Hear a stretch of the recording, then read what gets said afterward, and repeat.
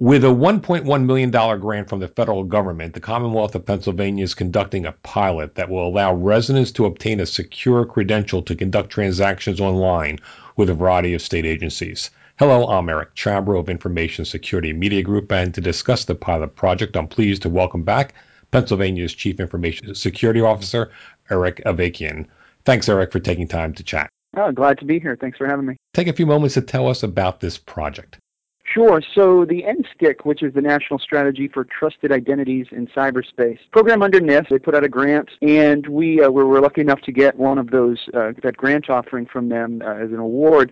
And so we're very excited about that because what this grant's really going to do, I mean, we have an identity management program in place in the Commonwealth, pretty robust, and it enables us to really enhance that process where we can now, as far as vetting inside users, which we do, we can now vet outside users as well. And we've been partnering with one of our sister agencies, the Department of Public Welfare. Through working with them and the funding that we have, we can really pretty much provide identity verification for users that are outside the Commonwealth, users inside the Commonwealth, and it's really to bridge that gap between the public and the private sector. And I think that's one of the goals that NSTIC grant wanted to do from NIST. And this is going to really enable convenient, secure, privacy-enhancing online transactions for our customers, and it'll also help reduce fraud, enhance the user experience by allowing them to register once their identity is validated through certain entities.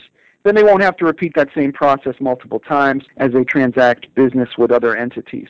So it's really to bridge that gap between the private and the public sector by using identity verification services. And it's something that the federal government's been looking to do for a long time, and we hope that through this grant and through this process we can provide that type of example maybe for other organizations to follow. Yeah, in describing the challenge the state faces in developing a single identity, you gave an example of a resident who might be known with one agency as Jay Smith, with another agency as John Smith, as another agency 1, 2, 3, 4, 5, 6. How difficult is it to combine those various identities into one, or what are the steps you need to take, or you'll see in this project to get these different identities into one identity?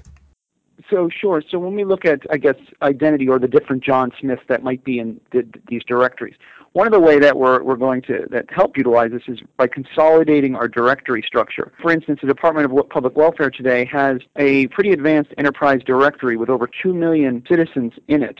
Utilizing that directory as the enterprise directory, we can really avoid all these other user names and user accounts because they're all in one directory. Now, that being said, there's an extra layer of that authentication which has to do with vetting that person's actual identity. It is actually the John Smith or this John Smith versus another John Smith. And that's really where we get into identity verification type of a service, whether that's through one of the identity service providers that are out there, and there's multiple different companies that do those types of things.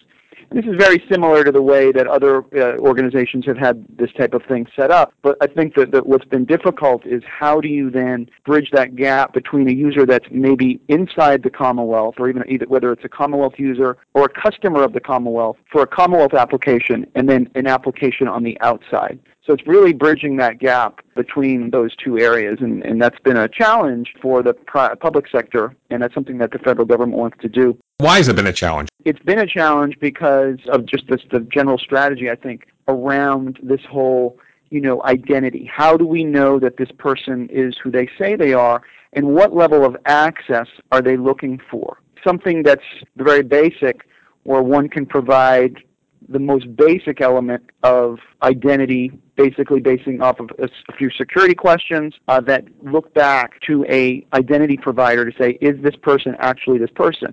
Where did you last live 10 years ago? I mean, these are some of the questions that you might see with some of these identity proofing services that prove that that user is who they say they are. And that's the kind of the things that we hope to implement with this.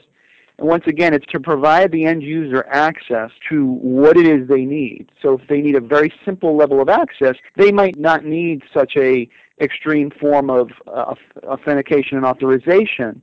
But as they get to require more and more types of services, or if they're looking to, do something of a much more secure transaction, then that identity becomes even more important, and it's very important to identify. So that's been a challenge, I think, for organizations. We're in a good spot in the Commonwealth because we do have some great solutions. Like I said, we have that enterprise directory structure in place that we can utilize, not just for our citizens, but for our business partners. And we also have an identity management solution in place in the Commonwealth. We're a pretty mature organization. We've standardized on a lot of enterprise standards. We have a consolidated environment of 80,000 users all under one email system. So those types of things can be leveraged from a positive standpoint when you're trying to do such a project like this. Be clear, when you say you have an existing identity management solution, this is for basically... Right. So we have a solution today for onboarding that works with our employees, and because we have that consolidated environment of 80,000 users, we can employ this as an enterprise system, and that's something that we've been able to put in the Commonwealth. So using some of the same tools you use to verify employees, you can now use for in some regard. We're still going to have to look for those identity proofing outside vendors or third-party services when it comes to the actual citizens. Ideally, if this works, a citizen who may be taking advantage of services in different agencies would be able to just have one identity that can be used for all these various agencies and services, correct? That's the ultimate goal. And doing this pilot, it's a very targeted pilot, but I think by doing this pilot, we can then potentially expand upon that with other agencies, other applications, other external entities. And I really think that concept of really starting small or starting with a certain set and then trying to expand upon that after the successful implementation. So that's kind of what we're looking at doing. We're very excited about that. We have a very tight time frame, so we've already started meetings and started working on this, and we'll be moving forward and hope to have some good results.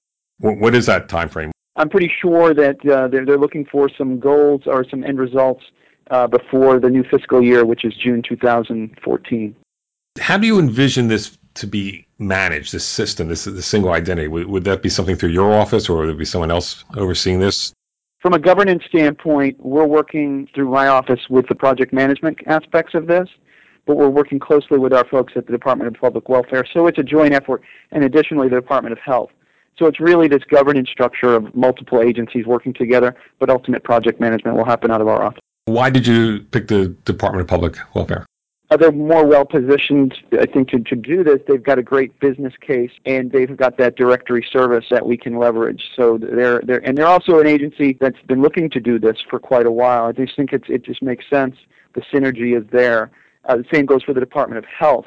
Department of Health is very interested as far as how this can be leveraged to help their business. So it really all maps back to their business. These agencies are in a position where if we do this, it will help their business because they do a lot of business with the citizens, not just internally with the end users in the Commonwealth, but also the citizens. So it really maps back to their business. When you discuss having a specific identity for each constituent, each resident who uses various state services, how does this work with things such as passwords? Would they still need to have separate passwords for different agencies? I think a lot of these things are still being worked out. It's probably a little premature for me to go into all the different methodologies of how this is all going to work. I'm going to leave that up to the technical team to kind of work through those things. We hope to have that project plan soon. But the benefit for the state would be that they would have just one identity for whoever's using whatever services if this is eventually rolled out to everyone. That would be a benefit, sure, to get to that end goal. It really comes back to who is this person and what level of access do they need, and how do we know that that is really that person? That really comes down to what the ultimate goal that we're trying to achieve, and we'll see what we can do. And I think we're in a good place, I think, from not just a strategic standpoint, but where we are with our solutions that we currently have in place to make this happen. Once something like this is implemented, do you envision cost savings for the state? Ultimately, it's always beneficial if we could, any type of return on investment. I think that's what we're really looking to show with this, that not just does this work from a technical standpoint, but from a cost savings, return on investment standpoint, the ease of business, the ease of actually enhancing the business experience will save time, will save money. Those are all different metrics that we look to achieve from the program. Would it also be something that would help reduce fraud? Absolutely. So if we can show those metrics, I mean, that's one of the things that this grant's going to enable is that secure privacy enhancing online transaction, which should also reduce fraud, not just enhancing the experience of the user, but reducing that fraud. And I think if we have some good metrics to show behind that, that'll gain some good traction for future funding and really not just having a pilot, but then moving beyond pilot into a massive role. Well, thanks, Eric. Sure. Thank you. That's Pennsylvania Chief Information Security Officer Eric Avakian. I'm Eric Chabrow for Information Security Media Group. Thanks for listening.